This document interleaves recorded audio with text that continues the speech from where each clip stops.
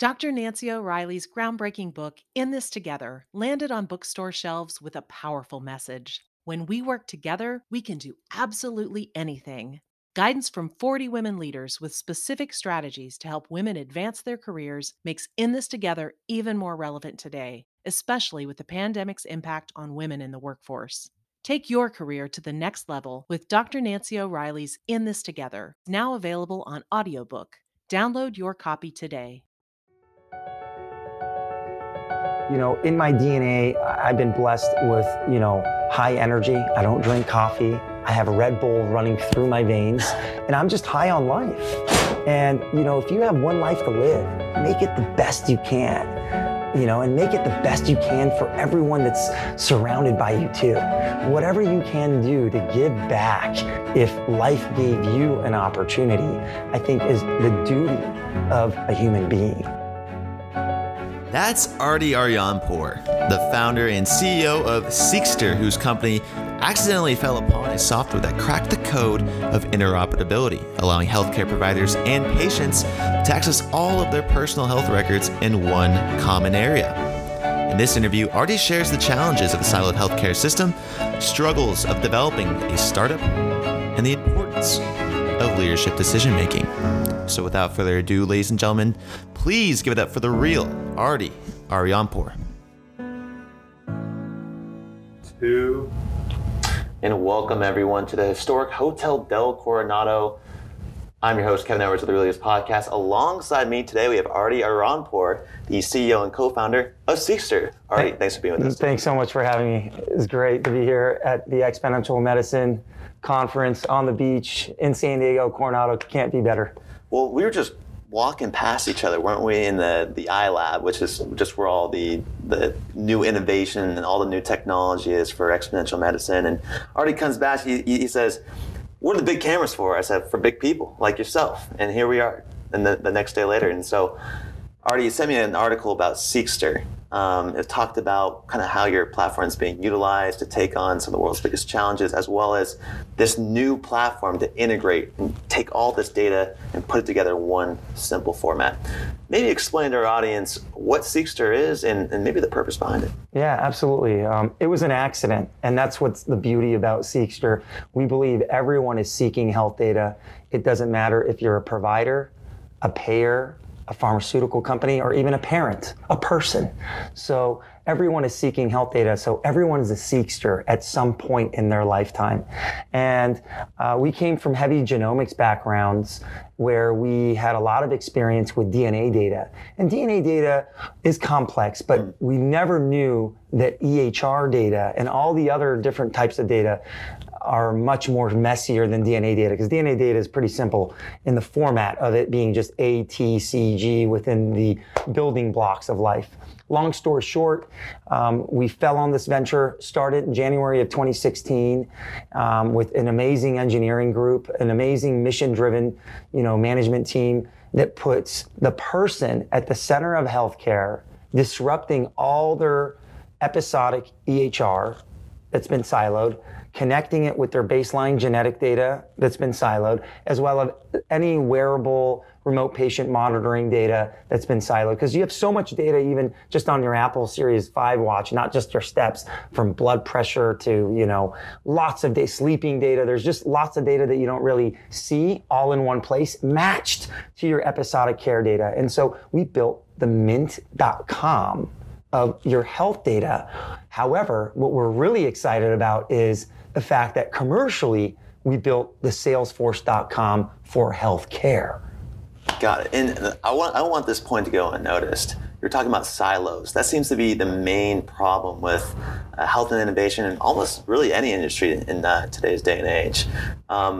Explain to our audience in layman's terms how you are converging all these silos on this platform in this Salesforce type format. Yeah. So, when you go to a doctor's appointment, that health institution is siloing your data, right? When you get a DNA test from 23andMe, that laboratory or DNA testing, consumer testing company is siloing your data.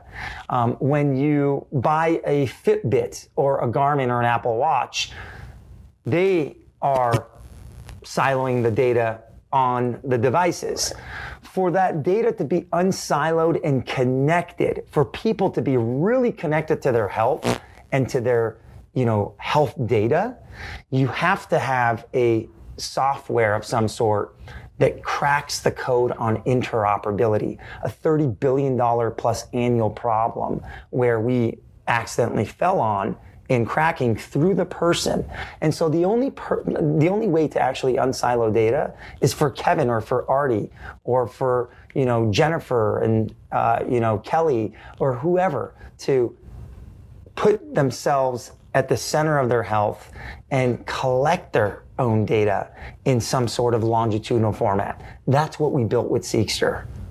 And so why is that important, Artie? I mean, if I go in and maybe I come in unconscious and I can explain to a doctor my prior history, can you explain to me like why Seekster would come into play and why it should be on that platform? So that's a great use case example, actually, Kevin. So what can happen is, imagine in that example, if you have, a person where they have multiple health records, in various different places, whatever emergency happens, now they need to go see an ER doc.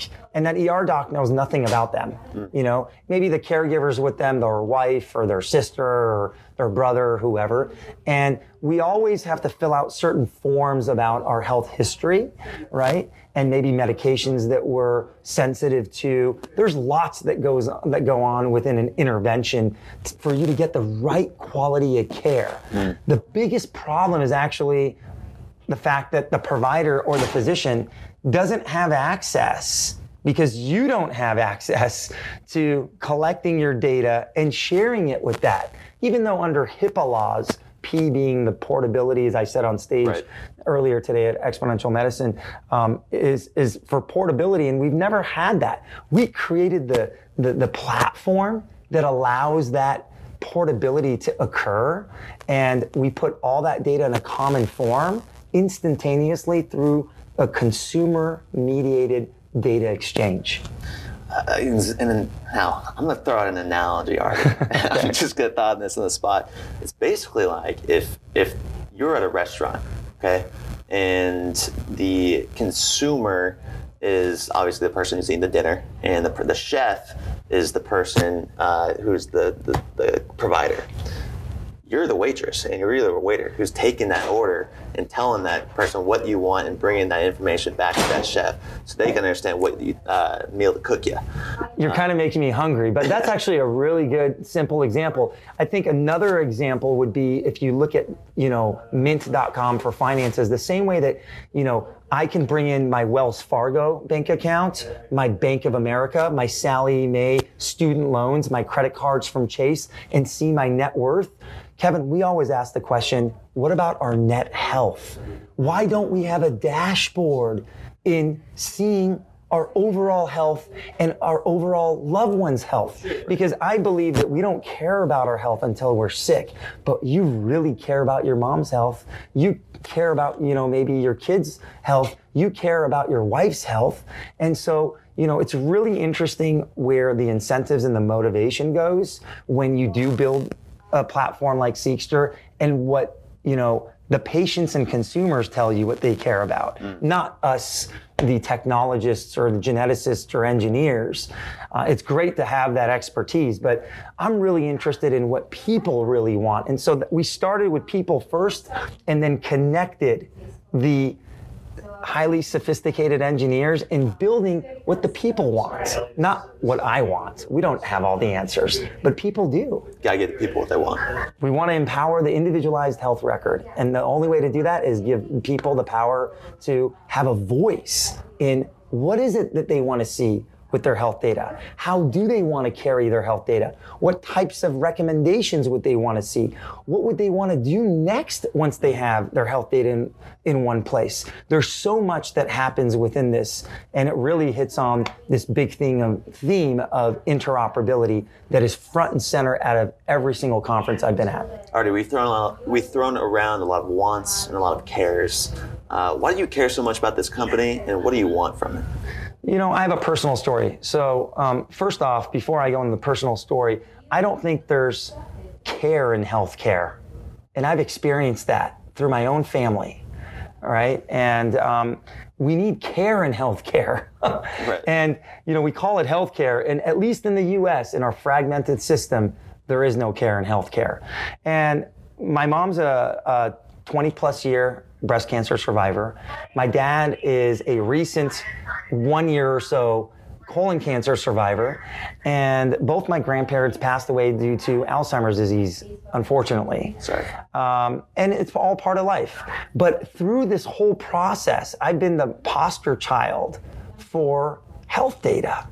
And, I'm a 39-year-old thriving young man that is on a relentless mission to give this technology to every single American, if not the 7.7 billion human beings on our little spaceship that we call Earth. Right. Nice. Now there's an analogy.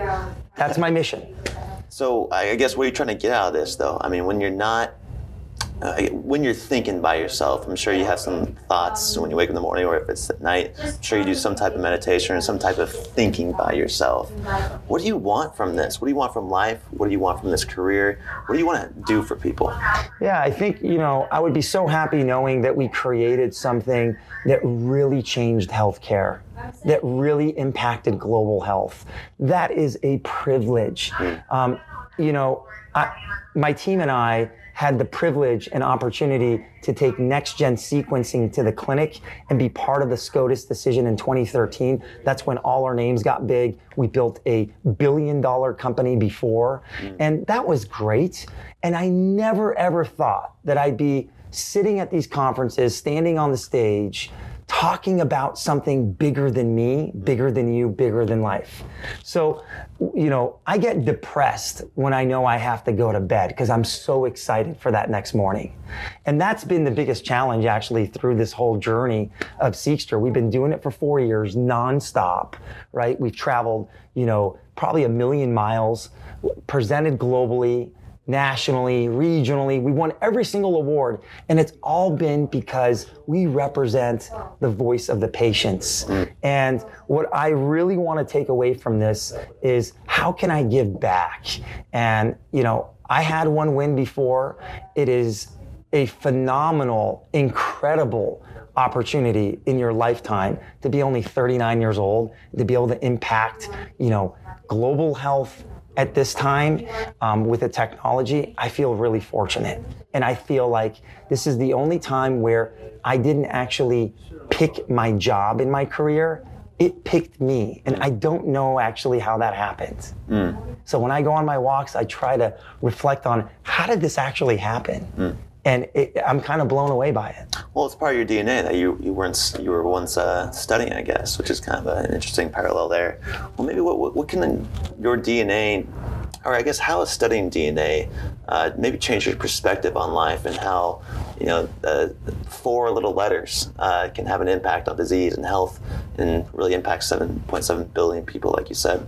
Yeah, I love DNA. I mean, I've been in the DNA business since the age of 16, actually, starting at the Salk Institute. It was the first time I actually saw DNA, and when I was working with transgenic mice on actually the breast cancer gene. I was 16 years old at the Salk Institute doing this. And that was the first time we were running PCR and I saw DNA in the lab. I was fascinated by it. Then I understood that, wow, there's so much information packaged in our DNA. There's 3 billion letters in our DNA, what we call the genome. And these technologies in the 2000s, after the first whole genome was sequenced around, I think, 2002, 2003, that was when it opened up, the next generation thinking of how you can apply DNA technologies to medicine. It took a while for that technology to catch up to what it is currently today, but it's being used in, prenatal diagnostics. It's being used for cancer genomics. It's being used for screening. And just 15 years ago, we couldn't really say that. And it's only been 15 years. So I think the future of DNA is very bright, but it's not all about DNA. And I learned that by spending a decade and a half in just drinking the DNA Kool-Aid. It's about all the other data too. And so with Seekster, we seek out the health data to connect your DNA with your EHR data, with your claims data, with your social determinants of health data, with your remote patient monitoring data. We built the technology to be able to connect the dots for you, the person. Artie, we just interviewed a doctor who had an idea in 1995 to sequence, this information and provide doctors with better solutions. Technology wasn't there. Now it is. What do you have to say about the increase of emerging technologies, and what do you think Seekster is going to look like in 20 years? Oh, that's a tough question. Okay, let me start with your first one. Well, I think innovation is really interesting because once you get into the innovation circle, you start actually seeing where there's lots of pain points where other technologies can maybe solve different problems that you never really anticipated. Number one. Number two, what I think in 20 years, what Seekster can look like, I do truly believe that Seekster can be the technology piece that empowers the individualized health record. And we will all have what I call an IHR. We don't have that yet. And I believe that our technology, it's definitely leading the nation now. That's why we're getting all the attention that we're getting. That's why all these commercial businesses and enterprises want to do business with us. But because we built it to scale, and we didn't start with just doing it and going out to direct to consumer, even though we built it with the consumer and patient in mind, the scalability and the opportunity with Seekster's technology on enterprises and organizations on how we can empower millions of members is just mind-blowing. And I could see, every American having an individualized health record the same way that you have a social security number. So an individualized health record. Artie, I think that would mean I'd have to give you some of me. Give you away some data of mine. A little scared of me giving away my data to a guy in green shoes here today. So what are some limitations that you see for Seekster? I'm sure you've come across some already. You've had a lot of time to think about them. What's the only thing that you could see that might get in your way? Or is there? Yeah, very good question. So to clarify, you're not giving us anything. So we built the technology to give you the access to bring all your data together. So that is actually really important because privacy and security with health data is very important. And we took that very seriously. We invested millions of dollars up front for it to be 256-bit encrypted. I'll give you an example. So I don't know, you're a local guy, right? Yes. So you probably have like UCSD data or Scripps data or Sharp data. Yes. You've gone to one of those health systems in San Diego Sharp. County. Well, let's say Sharp. Let's say Sharp has 1 million people in San Diego on their health system and as a provider. Well, they have one encryption key for all their 1 million people, including you. With Seekster, when you collect your data, and let's say we have 10 million people using the technology and platform, we have 10 million encryption keys. So not only that, the data is scrambled, it's 256-bit encrypted. What health systems did not anticipate was because, technology just moves really quickly. It's not to blame the providers and health systems, but healthcare moves really slow. It's 2019, almost 2020, Kevin, and people, as I showed on stage, are carrying binders of their health records and going to place to get the right treatments and care. It's 2020. I mean, the hoverboard is already out, right? Isn't it? So, I think it's an embarrassment actually for physicians. I think it's an embarrassment for innovators like ourselves. It's an embarrassment for technologies. This should have existed years ago. But, it just takes time sometimes because healthcare moves slow. But I could tell you all the focus now everywhere is healthcare. It doesn't matter if you're Warren Buffett. It doesn't matter if you're Bill Gates, Jeff Bezos, Elon Musk. It doesn't matter if you're the president of a small country. You're interested in having a discussion about health. You're interested in having a discussion about health data because at some point, you're going to get sick. And at some point, your loved one got sick. there's no way that you don't care about it. That's the funnest part of my job. I can talk to Seekster about anyone, with anyone, down the street, in the movie theater, on a plane. People are just interested to talk about it. Right. Yeah, and that's the thing is like, you made a great point. It's like people don't realize about their health until they get impacted. Yes. Like, until I broke my shoulder, I wasn't aware of like how much I appreciated having health insurance and how much that actually impacted my life. I couldn't work. I couldn't do a lot of different things. I was on the couch for days. That's right. I had to do PT because of it. And all these things come together, and it's a really important issue. I was going to say maybe the one of the things that would inhibit your growth would be just the average person working and understanding technology, as well as age is a factor. I know my grandma, she just got shingles. A lot of her health records are in those binders. Getting that data might be a little bit difficult. Yeah, I didn't answer that question because we were talking about so many different things. I asked you too. So yeah, so the second question to answer it, you're right. I mean, there is a little bit of that, but you can't think of the present. Totally. You have to think about the future. Absolutely. The same way that, did you ever think that your mom and dad were going to be texting you? No. And I still don't want them to. But you see what I'm saying? So it's like, I'm still floored when I see my dad knows how to use an iPhone. Right. It's like, how does he know how to do that, right?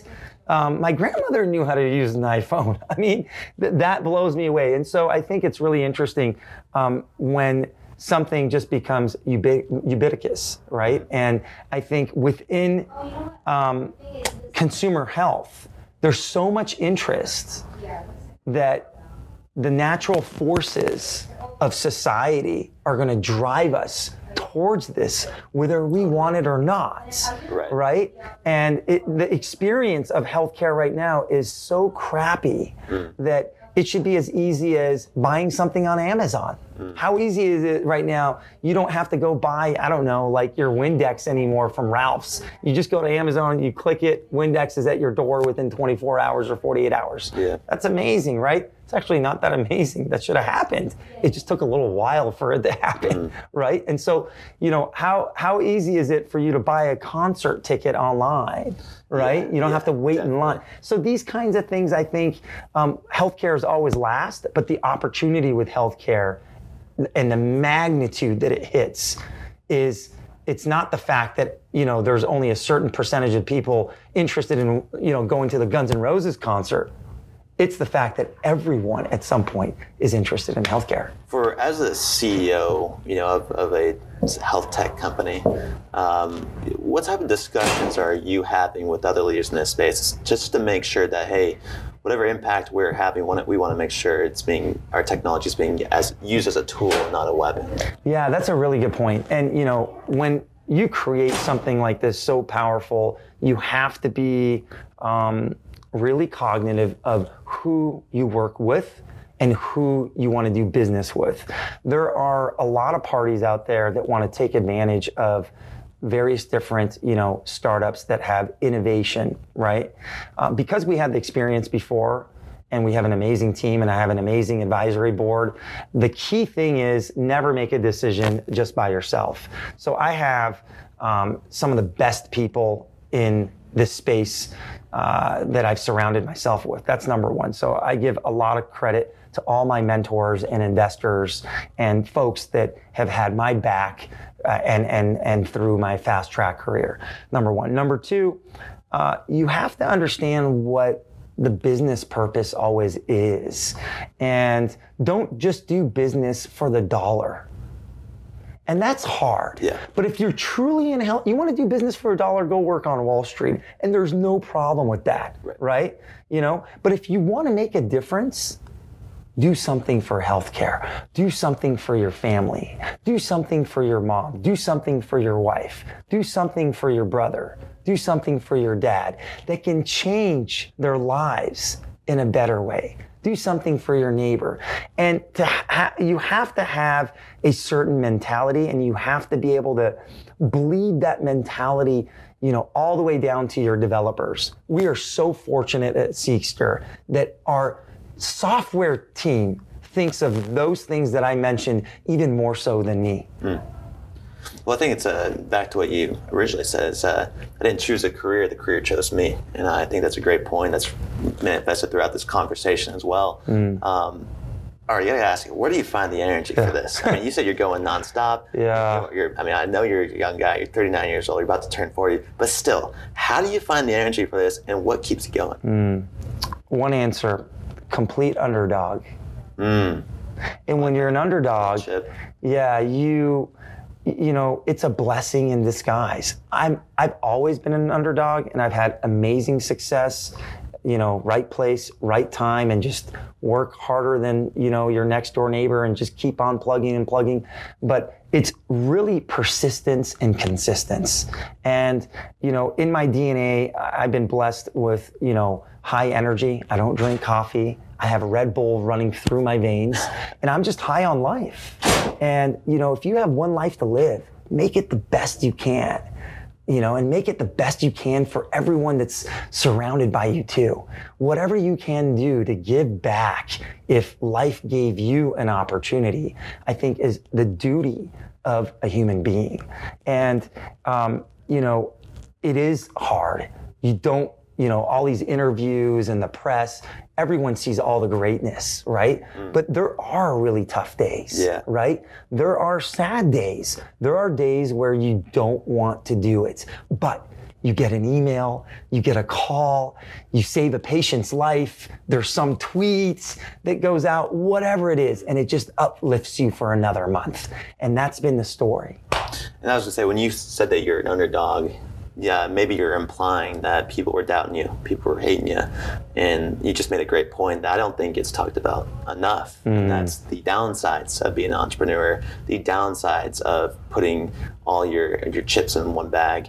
What do you have to say about that process and that journey that you've been through? And what advice do you have for people watching and say, you know what, Artie, I'm dealing with the same thing right now? Yeah, I think, you know, being an entrepreneur is very lonely. And when you have to get very comfortable with yourself. You have to be comfortable in your own skin. You have to be able to take, you know, bullets. As I say, I have my stars and my scars. So if you're an entrepreneur and you've never had any scars, well, you're definitely lucky. There's not that many. But if you talk to, you know, some of the world's, you know, greatest entrepreneurs, they'll tell you more horror stories than the great stories. And it takes, you know, 100 horror stories to get that one great story. And no one talks about that path because that's a very dark path, right? But I think another thing is with entrepreneurs is everyone wants to be an entrepreneur, right? At some point in their life, they think about it. However, it's not for everyone. And if you want to be an entrepreneur, you might actually not become an entrepreneur. I never wanted to be an entrepreneur. I discovered that I had entrepreneurial DNA in me and just kept on, you know, working hard and solving problems and somehow, you know, hit at the intersection of healthcare and technology. And so, you know, that's what's so fascinating about it is that it really truly is a complete accident. Not only Seekster, but my entire career, my entire existence is a complete accident. And, you know, when you are the quarterback and you're leading a team towards whatever goal that you're trying to lead towards, you have to stay the course. That's the best advice I can give any entrepreneur. Do not change course, no matter how tough it gets, no matter what happens, no matter, you know, how much money you have, no matter, you know, who puts you down, just stay the course, block off all the noise. There's always so much noise. Just block it off and be laser focused on your mission. Artie, I really like your advice as well. Staying the course, great trait of leadership. So the last question I have for you today, Artie, is what is your definition of a real leader? Yeah, my definition of a great leader is someone that can relentlessly just stay true to themselves. Don't be a leader to just be a leader. Because I think part of the problem there is you get a lot of leaders that are leaders, but they're kind of like fake leaders. If you really want to lead, figure out exactly, you know, what is it that people would follow that you can lead. So you have to stay true to yourself. Artie, I enjoyed our time here today on the Real Leaders Podcast. Talked a lot today. Talked about Seekster, the green shoes. Yeah, the green shoes. We talked about the career path today, the hardships that come with it, and lastly, we wrapped it up with some leadership advice. So just want to thank you for coming back on the Real Leaders Podcast. For Artie Aryanpur, I'm Kevin Edwards, asking you to go out there, stay true to yourself, and always, folks, keep it real. Thanks so much. Hey, good work there. Really appreciate it. Leadership impacts everything. That's why every episode is an opportunity for you to see a better version of yourself and the world. Thanks again, lucky listeners, for listening to this episode of the Real Leaders Podcast, your number one source for impact leadership, featuring the individuals and strategies harnessing capitalism to sustain people, the planet, and profits.